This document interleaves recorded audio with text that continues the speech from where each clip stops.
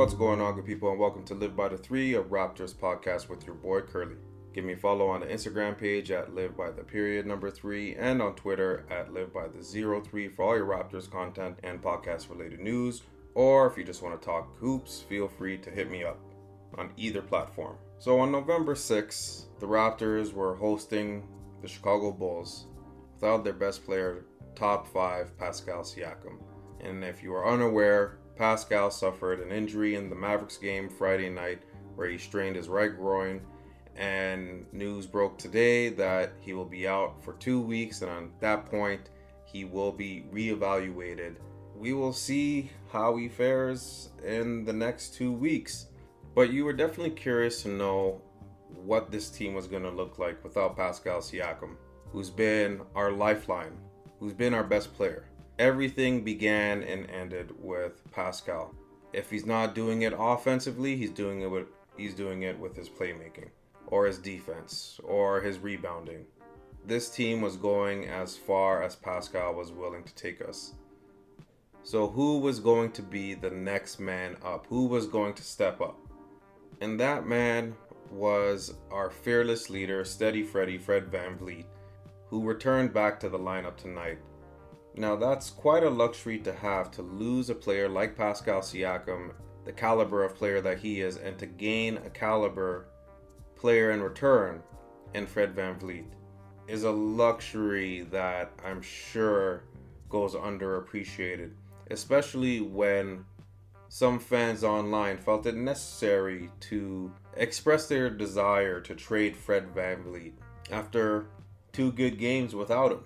And while the Raptors did look good in those 2 victories, they looked downright awful except for 1 quarter when they played the Mavericks. It makes you wonder what that game would be like if we had Fred VanVleet in that game. I truly feel that healthy, the Raptors would have come away with a victory against the Mavericks, regardless of how spectacular and special Luka Doncic is. There's no way of stopping a player of that caliber, but needless to say, healthy, I love our chances. But focusing on tonight's game, the way it started, you weren't feeling very confident. I think the Bulls got out to an early 7-0 lead, and the Raptors were having a very hard time generating offense. But the agenda was clear for the Raptors. Get the ball out of DeMar DeRozan's hands. And they constantly sent double teams over to him, forcing him to get rid of the ball, obviously. But the issue was it created high percentage shot opportunities for the Bulls. But I think Nick Nurse said it best. Playing that way, you gotta give a little to get a little. Essentially, it's a gamble. Constantly double teaming one player, constantly rotating or having to rely on perfect rotations in order for your defense to be successful can be quite nerve-wracking, but the Raptors were willing to live with it. For the most part, it worked. They made DeRozan's life hectic. The unfortunate part is that his supporting cast around him was making the Raptors pay more often than not. And because the shots weren't falling down early and the Raptors were taking a ton of them, the Raptors fell behind very early until things settled down in the second quarter. And those opportunities were created from their defense once again, and it took a collective effort in order to get that done. Normally it would be OG Anunoby, who has lately been a defensive player of the year candidate, all defensive NBA type of player. But it was Christian Koloko tonight who really settled in defensively. Quite the bounce back game from him, who went into the Raptors record books tonight with 6 blocks. He was great in rotation. He was a great help side defender. The Bulls had to think twice or make the additional extra pass when Christian Koloko was in the middle. Not to mention that he was a lob threat. And while he didn't finish all of them, there were a couple opportunities where he missed some wide open layups, but there were other opportunities where he cashed them in. And that will only get better with time. But he had a solid game defensively, played his role to a T, similar to OG, who continues to be a stellar force on defense. getting 3 steals tonight, but it was the bench. The bench play of Thaddeus Young, Chris Boucher, Precious Achiuwa, Otto Porter Jr., who collectively got 6 steals off the bench. And that's how the game went on for the remainder of the night. Whoever created the most turnovers was able to go out on a run. Whatever team slowed down and another team would heat up, there goes another 7-9 run, possibly 10-0 run. And it was back and forth. And the Raptors outshot their opponents tonight. They did not shoot particularly well. I believe they got into over 100 shots, and the Chicago Bulls did not. They were around the high 80s, if I'm not mistaken. But this is what Raptors basketball is going to look like going forward, at least in this season. We're not going to shoot awfully great, but we're going to be pesky on defense. We're going to get out in transition as often as we can. We're going to play fast and frantic basketball. And that's what it really boiled down to tonight. The Raptors were a scrappier team. They hit shots when they needed to. Fred VanVleet, OG Anunoby. Whenever the Raptors needed a bucket, the Raptors had options. And it was a dominant fourth quarter, or I should say the closing minutes of the fourth quarter, where the Raptors really asserted their dominance. They got on the offensive glass. They challenged every shot in the paint. They got out in transition and made the Bulls pay for their mistakes that ultimately led them to a 113-104 victory. The Chicago Bulls shot 40 for 88 from the field, giving them 46%, 13 for 36 from 3 at around 36%, and 11 for 13 from the free throw line at just under 85%. The Raptors shot 44 for 103 at around 43%, 10 for 37 from 3 at 27%, 15 for 20 from the free throw line, giving them 75%. A couple stats that stand out tonight. The Raptors out-rebounded the Bulls 52-46, 23 offensive rebounds, which is really impressive. But a stat that's not as impressive is the defensive rebounding that favors the Bulls only by 231-29. But defensive rebounding continues to be a problem for the Raptors, and it has been for the last couple of seasons. So rebounding is a desire and it's effort. If you want to go after it, you got to make up your mind and go out and do it. So I don't know if a philosophy has to change or if a personnel change is required, but if you can't collect the defensive rebound, only means that offensive rebounds for the other team, and that will be problematic, especially coming down the stretch of the season and going into the postseason. If you don't clean it up early, it can become problematic later on. 11 steals for the Raptors tonight. They forced the Bulls into 17 turnovers. And while the Bulls did lead the Raptors tonight in fast break points 21-14, the points off turnovers favored the Raptors 23-12, and points in the paint 62-38. Both teams were basically playing zone, forcing a lot of perimeter-oriented shots, but the Raptors were able to get behind the zone and make the necessary reads to create opportunities, and a lot of them did come off of the fast break. But either way, it was a recipe for success, a scrappy win for the Raptors.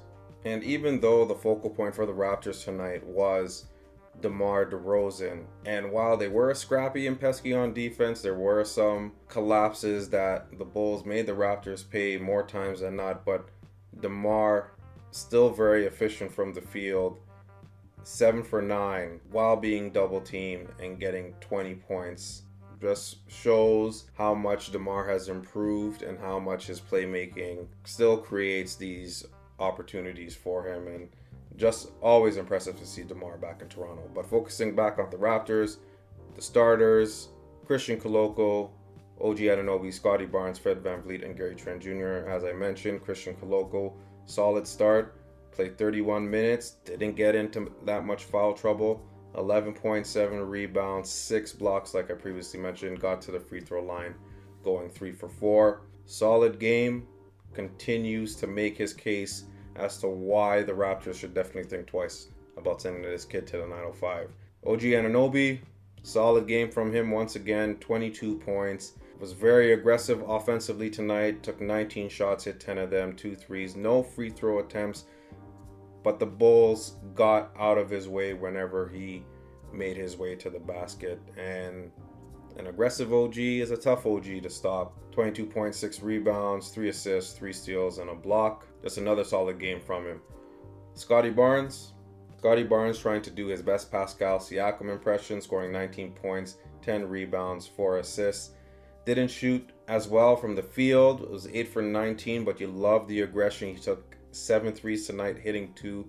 Didn't get to the free throw line, but similar to OG, once he went downhill, made up his mind, the Bulls basically parted, and he was able to get to the basket with little to no issue.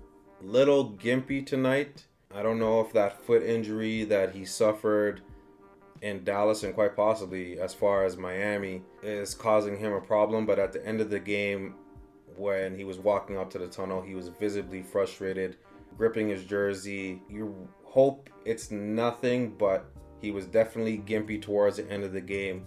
A lot of blown defensive coverages, and it was clear that something is physically going on with him, but we hope it's nothing. Hope it's just a little soreness and that he'll be ready to go for the next game in this home-and-home series. Fred VanVleet, steady Freddy. That's exactly what he is.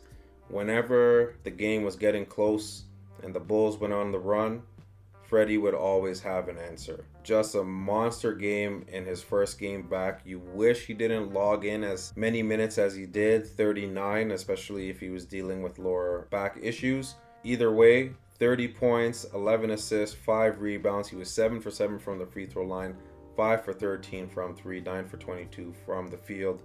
Didn't shoot particularly well, but it didn't matter. It was the quality shots when he did hit them and the timing of the shots when we needed it most that mattered. And this team is a completely different beast with Fred VanVleet in the lineup.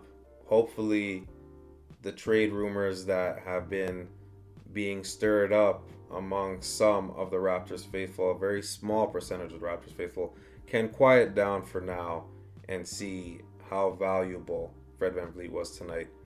Gary Trent Jr. didn't have a great game offensively, didn't have a great game defensively either. He was not part of the closing lineup, even though we could have used his shooting. There were some bright spots. He was aggressive, driving into the paint, going 3 for 5 from the free throw line. He had a couple nice dunks. He'll figure it out. I know it's frustrating to watch him at times, but the one thing that I always enjoy about Gary Trent Jr. is his competitive nature. And so as long as he's competing, you can live with a bad game here and there.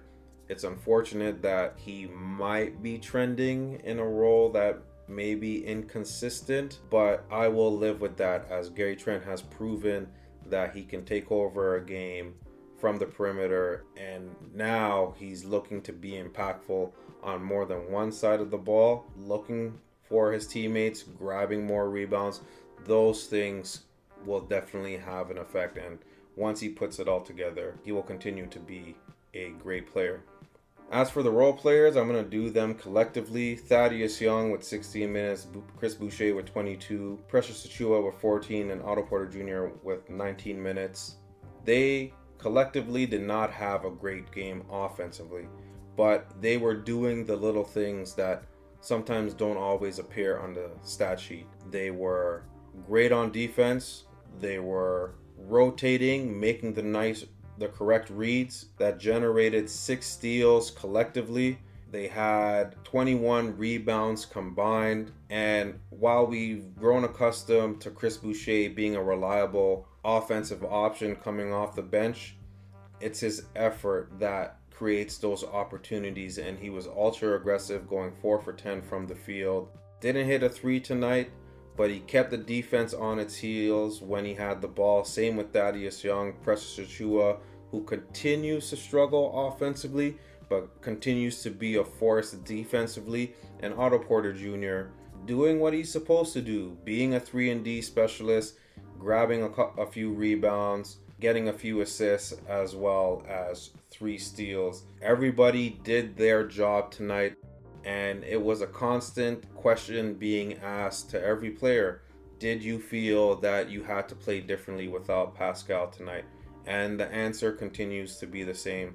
They are a team. They will continue to play as a team. There will always be a standout in every game, but the beauty of it is that it could be Fred VanVleet tonight, and it could be Scotty Barnes next night, and OG, or even Gary Trent Jr., or even Chris Boucher.